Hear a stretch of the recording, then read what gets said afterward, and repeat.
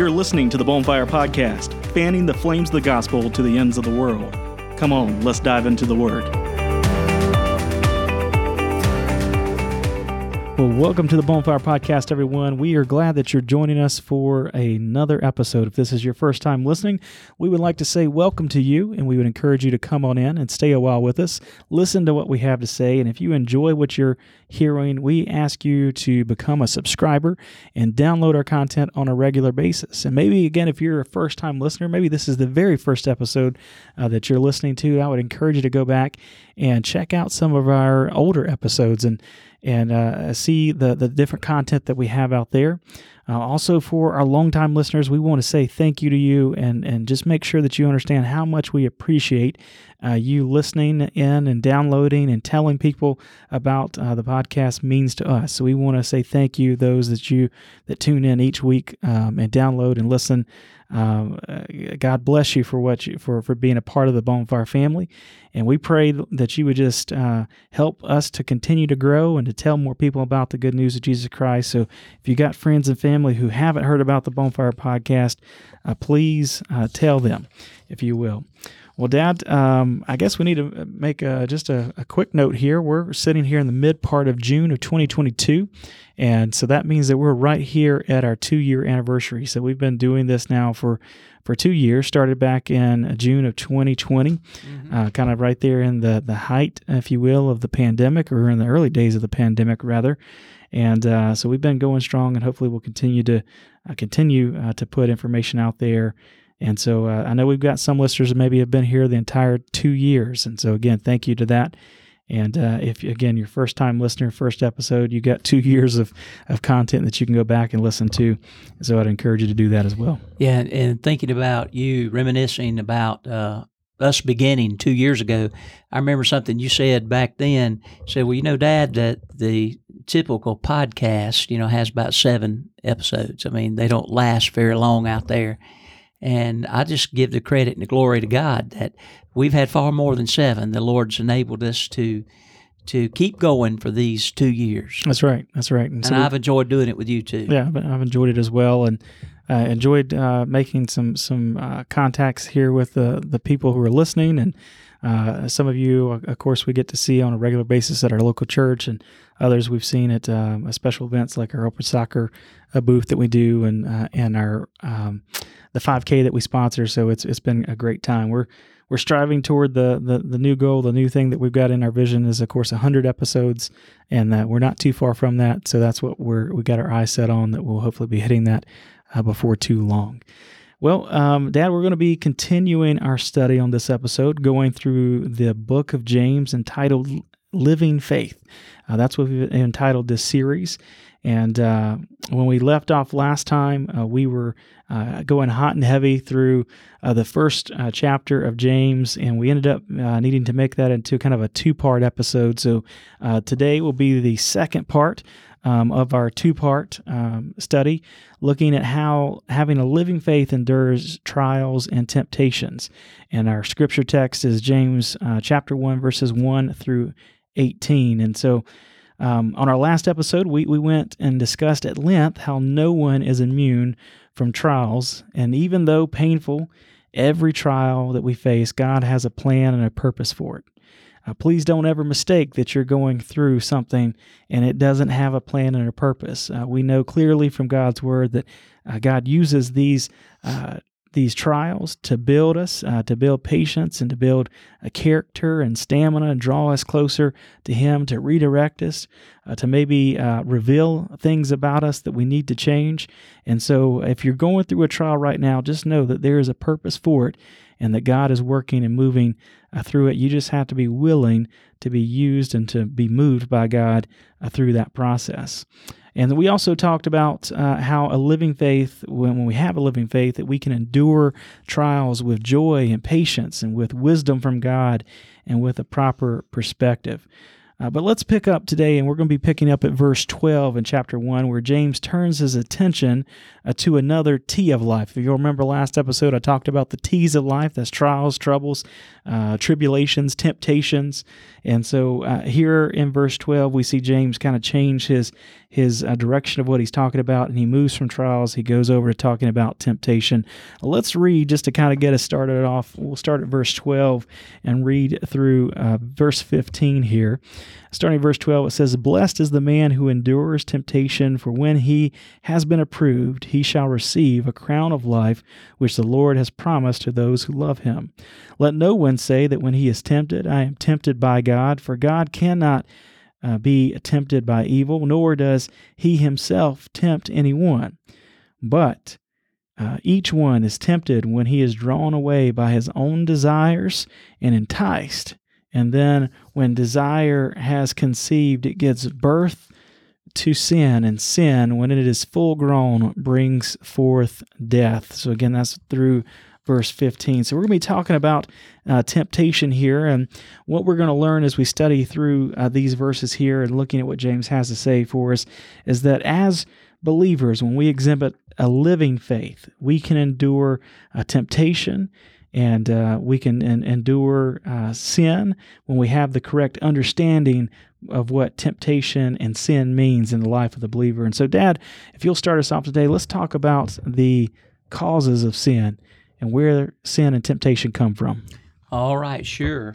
Now, where does the responsibility for sin in our lives lie? Well, many answers have been given to this question. Some people blame their circumstances. In other words, if I was in a different place or time, I wouldn't have this problem. Others blame their genes. They say, I was born this way. Now, many homosexuals use this line to excuse their lifestyle. Some blame their parents, saying that the way they were brought up caused them to engage in sinful practices. Well, the one that gets the most blame, however, is the devil. Now, back when I was a young person, Matt, there was a TV show on called Flip Wilson, and he was a black comedian and entertainer, and he would dress up, like Geraldine, a church lady, and Reverend Leroy Wilson, he'd also dress up like Reverend Leroy, alias Flip Wilson. He was the pastor of the church of What's Happening Now, and he used to say, the devil made me do it. Well, folks, it's easy to put the blame on the devil or our circumstances, genes, or a host of other things.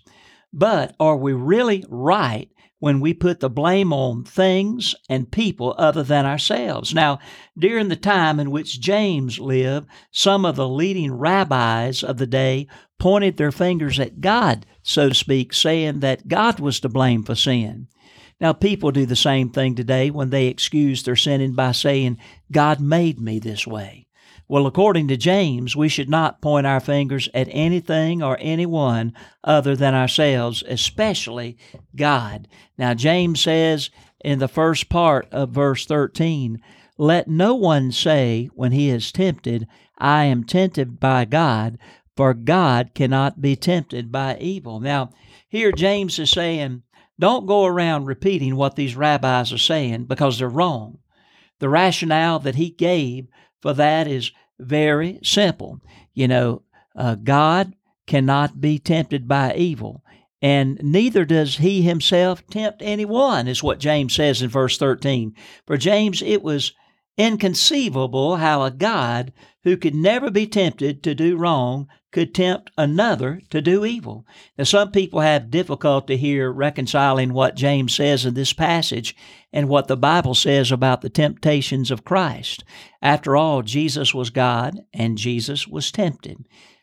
How can what James said here about God not being tempted and the other scripture verses relating to the temptations of Christ be reconciled? Well, you have to understand that even though God cannot be tempted, He allowed or permitted Christ to be tempted for a special purpose, and that was to prove that He could not sin. Dr. J. Vernon McGee, a radio minister of days gone by, he tells this little story that relates to this. Years ago, when he was growing up, he lived in a little town in Texas that was near the Bravos River. In the summertime, Dr. McGee said that there wasn't enough water in that river to rust a single nail. But in the wintertime, when it began to rain, the water would get so deep you could almost float a battleship. One year, Dr. McGee said, a flood washed away the wooden bridge on which the Santa Fe Railroad crossed the river. After this happened, the wooden bridge, he said, was replaced by a steel bridge. Well, after the workers got finished working on the steel bridge, the railroad company brought in 2 locomotives one day, stopped them on top of the bridge, and tied down both whistles. When they did this, Dr. McGee said that he and all 22 of the people in that little town ran down to see what was happening. One of the braver townsmen asked the engineer, "What are you doing?" And the engineer replied, "Well, we built this bridge and we're testing it." To that, the townsman said, "Why? Do you think it's going to fall down?" The engineer then drew himself up to full height and said, "Of course it's not going to fall down. We're proving it won't fall down." Folks, for the same reason, Jesus was tested to prove that you and I have a Savior that cannot sin. Over in John 14:30, Jesus said, "For the prince of this world cometh and found nothing in me." This means that there is no evil or sin in Jesus Christ. The devil can find something in me, but he couldn't find any desire to do evil in Jesus. Jesus proved that he was above temptation when, after the devil gave it his best shot to get Jesus to sin, Jesus didn't give in. Now, I want you to think about this. Temptation comes because we see something that we don't have, that we think that we need. Well, God is perfect. He needs nothing else. He is complete within himself. There's nothing within God that needs fulfillment, satisfaction, or gratification. God is whole. His happiness is perfect. He needs nothing else. Well, it's illogical to think that one that cannot be tempted would tempt others. And what's more, why would God, who wants to save men and deliver men from their sins, want to get men to sin more? God doesn't tempt us. He may allow us to be tempted, but He does not tempt. And even though He may allow us to be tempted according to the Bible, He will never allow us to be tempted above measure. In other words, above which He has given us the capacity to withstand. Now, according to James, you can't justly blame your sins on God. No man is ever driven to sin by the circumstances in which God has placed him. The poor man cannot blame his dishonesty or poverty on poverty. The drunkard cannot blame his drunkenness on the associates who gave him his first drink. Folks, let's never excuse our wrongdoing by blaming the providence of God. There's absolutely nothing in the divine nature that responds to evil. God is righteous, hence He leads only in the paths of righteousness, according to Psalm 23:3. Well, if God is not responsible for your sin, who is to blame for your sin? Well, I'll tell you who. You are. You are responsible. Listen to what James says in verse 14. But each one is tempted when he is drawn away by his own desires and enticed. A man got lost in the hills of Arkansas back in the days of the Model T Ford. He lost his way, and there was no highway markings. Not knowing where he was at, he came into a little small town and saw little boys playing there. He asked one of them, "Where am I?" The little fellow looked at him puzzled just for a minute. Finally, he pointed at the man with his finger and said, "There you are." Folks, when you ask, "Who tempted me to do this?" God says, "There you are." It's in your own skin. That is where the problem is. God might allow temptation. Circumstances may make temptation more appealing, but sin comes when a person is, according to James, carried away and enticed by his own, quote, own lust. Now, the Greek words for carried away and enticed are hunting and fishing terms. A fish is attracted to a bait because there's something within the nature of the fish that makes it appealing. Once he takes hold of the bait, he's caught because there's a hook in the bait. We can say those that get on drugs today are hooked. Now, before we move on, I want you to see something. Even though it was the desire and the bait together that caused the fish to get hooked. Had the fish had no desire, well, the bait would not have attracted the fish. When you get right down to it, the devil has part in contributing to our sinning, but he doesn't take the bait for us. We do that on our own because of our own lust. Well, we've seen who's to blame for our sins. It is us. We are the cause. Well, after the cause of sin, Matt, tell us about the course, the progression of sin. That's right. And really the pathway to sin has 4 phases, and Dad, you kind of touched on a couple of them there, but we'll go back and talk about them. The first is desire, and if we look at verse 14 again, it says, "But each one is tempted when he is drawn away by his own desires and enticed." Now, that's term desire, means routine desires, but it also means our runaway desires. And see, Satan loves to take our routine desires and turn them into runaway desires. And these runaway desires are better known as lust. And it's when we try to satisfy these runaway desires that we find ourselves pursuing things outside of God's will and His way. And that's ultimately where we end up getting into trouble. The second phase that we have in this course of sin is deception. And Dad, you talked about deception there, verse 14, 2 key words there that we can key off of, or phrases, is 1, to be drawn away, and 2, to be enticed. That word drawn away means to be snared in a trap. Enticed means to be lured by bait. And Satan uses various kinds of bait to lure the unsuspecting soul into his trap. And he oftentimes uses bait that corresponds to our desires. What's so deceptive about bait is that it hides the consequence. And Dad, you were talking about fishing, and as I was studying this, I was thinking about. I gave a talk to our men's group. It's now been probably almost 2 years ago or more, and I brought my fishing rod to that talk I was doing, and on the end of my fishing rod, I had a spinnerbait on it. Mm-hmm. And to me, the spinnerbait is probably one of the most beautiful and kind of unique baits that's out there. And for those of you that are not fishers, I'll try to explain it as best I can using just words. But if you can imagine this lure that's on the end of my fishing line there, and most spinnerbaits have 1 or 2 pieces of metal that'll be curved or cut. And those are called spoons many times.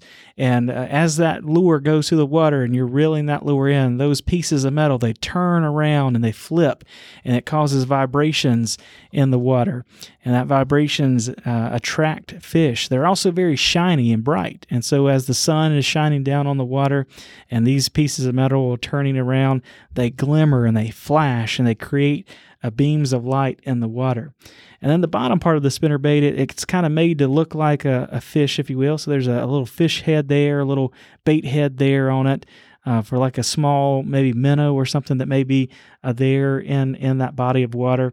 And then there's what's called the skirt. And the best way to describe a skirt is like if you've watched a Hawaiian person, dance, they have grass skirts, right? Mm. And that grass skirt has all those little pieces of straw that come off of it. Well, that's what a skirt on a spinnerbait looks like. It's got these plastic little strips that come off of it. And the purpose of those plastic strips are to, as they go through the water, of course, they create their own kind of visual effect. But what they do is they hide the hook that's up under that skirt. And so that hook is not visible.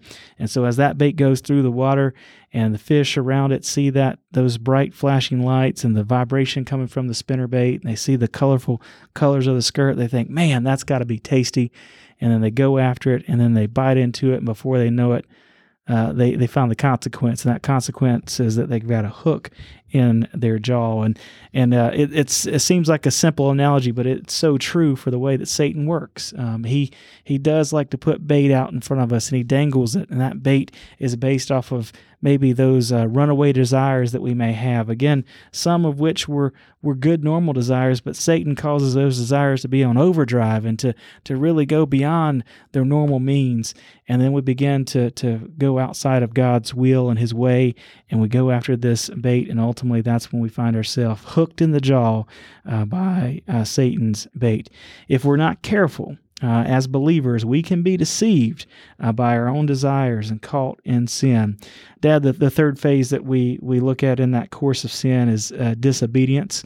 And if we look at verse 15 and read that together there, it says, "Then when the desire has conceived, it gives birth to sin, and sin, when it is full grown, it brings forth death."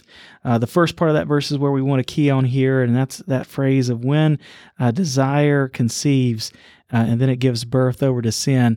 And so it's disobedience. It's one, when it talks about desire being conceived, that's in our mind. It's us thinking about it. Just like a child that's born is conceived and is in the womb and it's there, but it's not fully alive in an infant outside the womb. Same thing is said with sin. Sin is in our head and in our heart, and it sits there, and if we don't get it out and get it confessed, ultimately it'll lead us to acting upon that sin, and that's where our disobedience comes in, where we're going against what God's will and His way is, and we take an action. And it's that action that ultimately gives birth to a sin. And then the fourth phase, Dad, is technically the consequences of sin. And that's one that I imagine many of our listeners know very well themselves, is that the consequence of sin, as we see in verse 15, is the consequence of sin is death.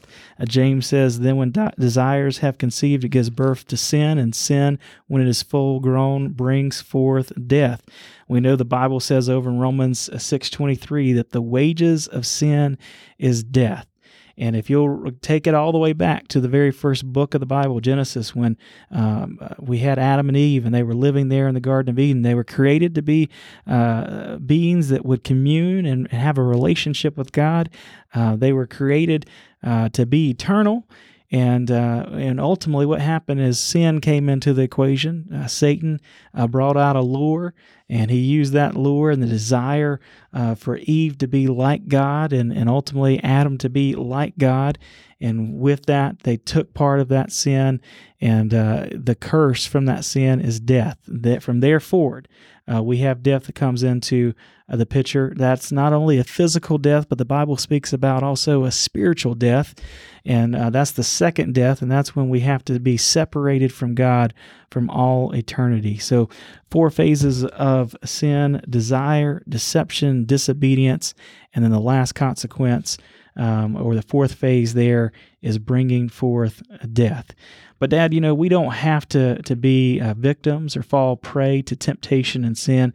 We can be champions over sin, and you got a couple ways that we can do that. Oh, that's right. That's right. The first thing, if we're going to be a champion over sin, is that we've got to fix our eyes on Jesus. Hebrews 12:2 says, "Looking unto Jesus, the author and the finisher of our faith." I mean, if you're going to champion over sin, you've got to keep your eyes on the Lord Jesus Christ. Now, what the devil likes to do is distract us. Now, you were talking about that spinnerbait, and how, it spins in the water and it makes a noise. The fish is just swimming around minding his own business, but that bait was put in that water with that spinnerbait to distract the fish, you see. And so we've got to keep our eyes on Jesus. We got to be looking at the finish line where our Master, our Lord Jesus Christ, is standing, pulling, cheering for us to finish the course that we're on, and focus, keep our focus on Him. And we can keep our focus on His Word too, and keep our focus on serving Him. We keep our focus on Him and realize that Satan's got these billboards, these things to distract us, but we've got to keep straight ahead.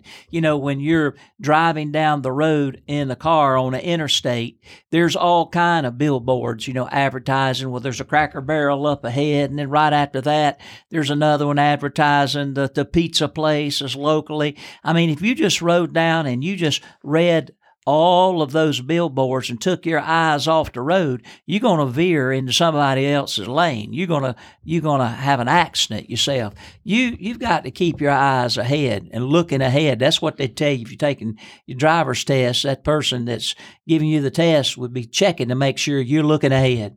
Well, remember, I want you to think about Peter. Remember in the scripture that Jesus came walking on the water while the disciples were in a boat, and he invited Peter to get out of the boat and walk on the water too. And Peter was just a normal man, and he was walking on water as long as he had his eyes on Jesus. But the moment he took his eyes off of Jesus and put them on the wind and the waves, he began to sink. And he had to cry out, "Help me, Lord." That's right. Well, that's a good example right there, keeping your focus on Jesus, your eyes on him. Second, if you are going to be a champion over sin, you got to fight. Now, James 4:7 says, "Resist the devil, and he will flee from you." Now, back during the time that James wrote this epistle, this letter, Roman soldiers they were everywhere, and they were keeping charge. They were sort of like holding everybody at bay.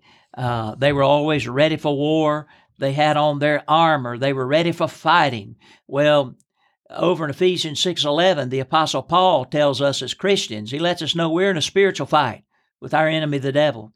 And he tells us in Ephesians 6:11, "Put on the whole armor of God, that you may be able to stand against the wiles of the devil." So you've got to fight. Resist the devil.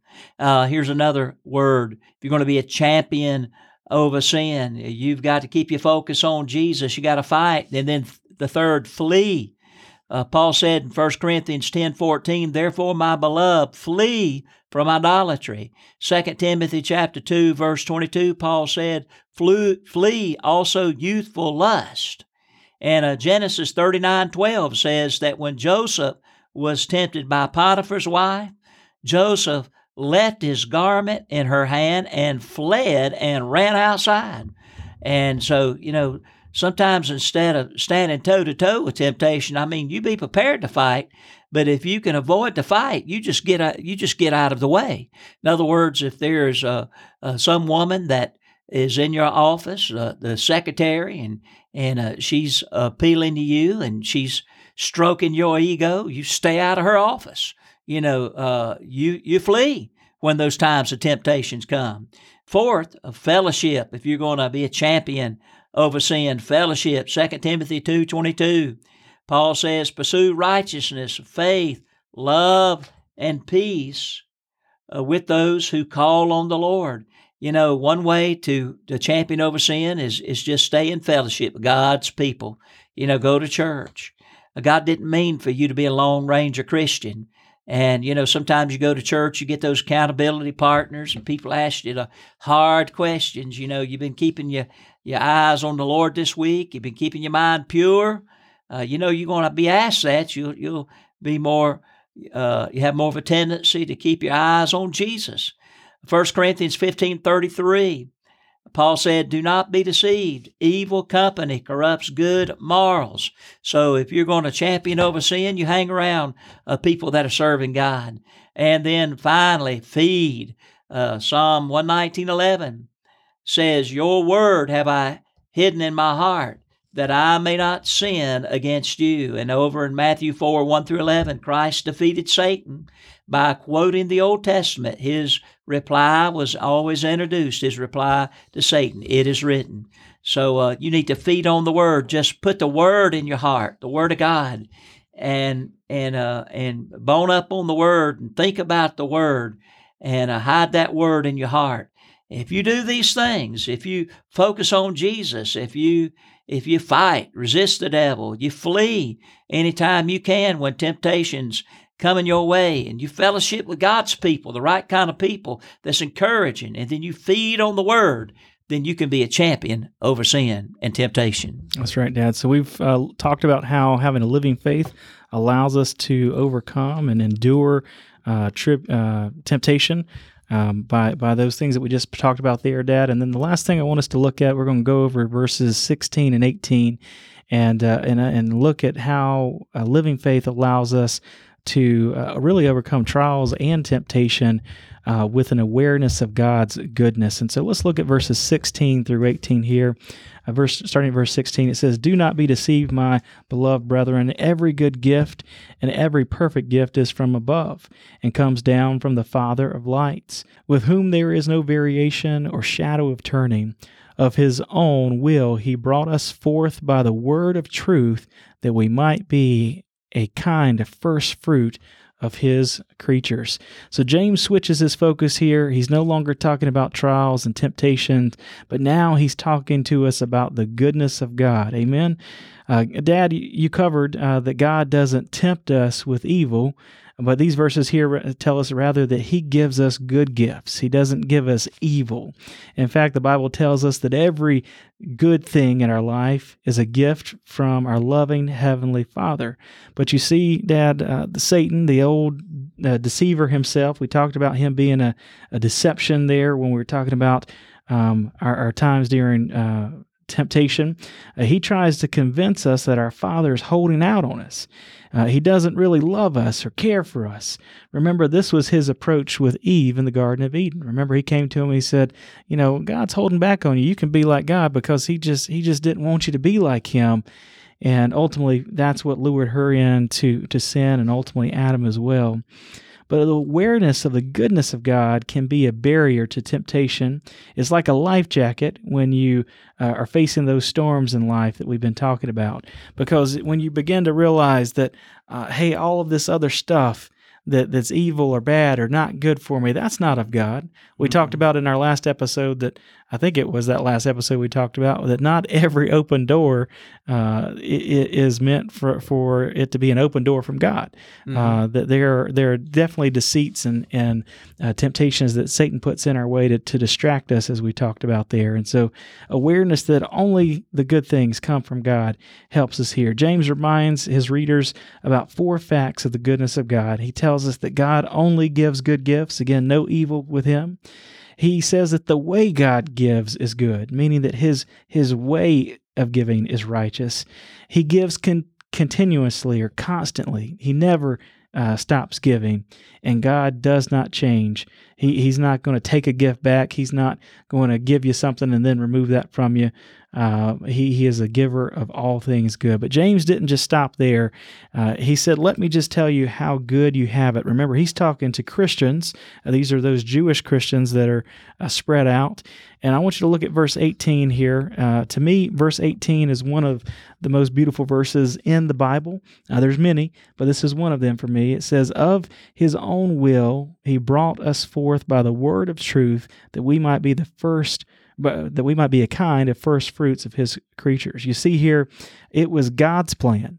It was God's will that he would bring us forth through his word of truth. And Dad, when I think about that word of truth, obviously it's talking about God's word, but I think it also is we're talking about Jesus here as well, right? Because Jesus is referred to as the word. He's also the way, the truth, and the life. And so it was God's will that he looked down on humanity and said, humanity's in a mess. They've fallen into the curse of sin. And, God could have given up on us. He could have said, you know what, I'm just going to scrap this whole earth and these humans, and I'm going to start over. And it would have been well within his right to do that because of the sin that we went under. But instead, it was his will that he said, I'm going to make a way that they can be made whole. And that was, again, through the word of truth, bringing forth God's word so that we would know our condition, we would know right from wrong, we could know what God's will is, and then bringing forth Jesus to be the living word of truth, to take the penalty for our sin on Calvary so that we could be saved, so that we could be the first fruits of his creation. And that term, first fruits of his creation, is talking about the highest prize of his creation. And that's pretty cool, that the God who created everything that we see around us, the birds, the trees, the sky, the oceans, all the stars, the sun, the moon, everything, to him, you and I are his best thing that he's ever created. Yeah. You think about the beauty of the mountains that we have around us here, Dad. We've got a great mountain view just behind us. In a couple of weeks, I'm going to be down at the shore of South Carolina, beautiful shore. There's all kinds of beautiful places all over this globe, and you would think, man, that's a masterpiece that God made there. But in God's eyes, we are the first fruits of his creation. We're the best thing that he created. That's you and me. He loved us so much that he made us a way that we could be made right and then restore us to that first fruits of his creation. You know, Matt, you were talking about we're his masterpiece. That made me think about the scripture verse for Vacation Bible School, our Bible school that we had at our church last week. Our scripture verse for the whole week was Ephesians chapter 2, verse 10, where Paul says, "For we are his workmanship." In other words, his masterpiece, his poem, created in Christ Jesus for good works, which God prepared beforehand that we should walk in them. Yes, if you're listening out there today, God created you with your talents and gifts, and you're his masterpiece, and he wants you to work for him. That's exactly right. And so to the Christian that's listening, I hope that this episode will be useful to you to understand that temptation is out there, and that even as a believer, temptation is very real, and it's going to come to us from time to time.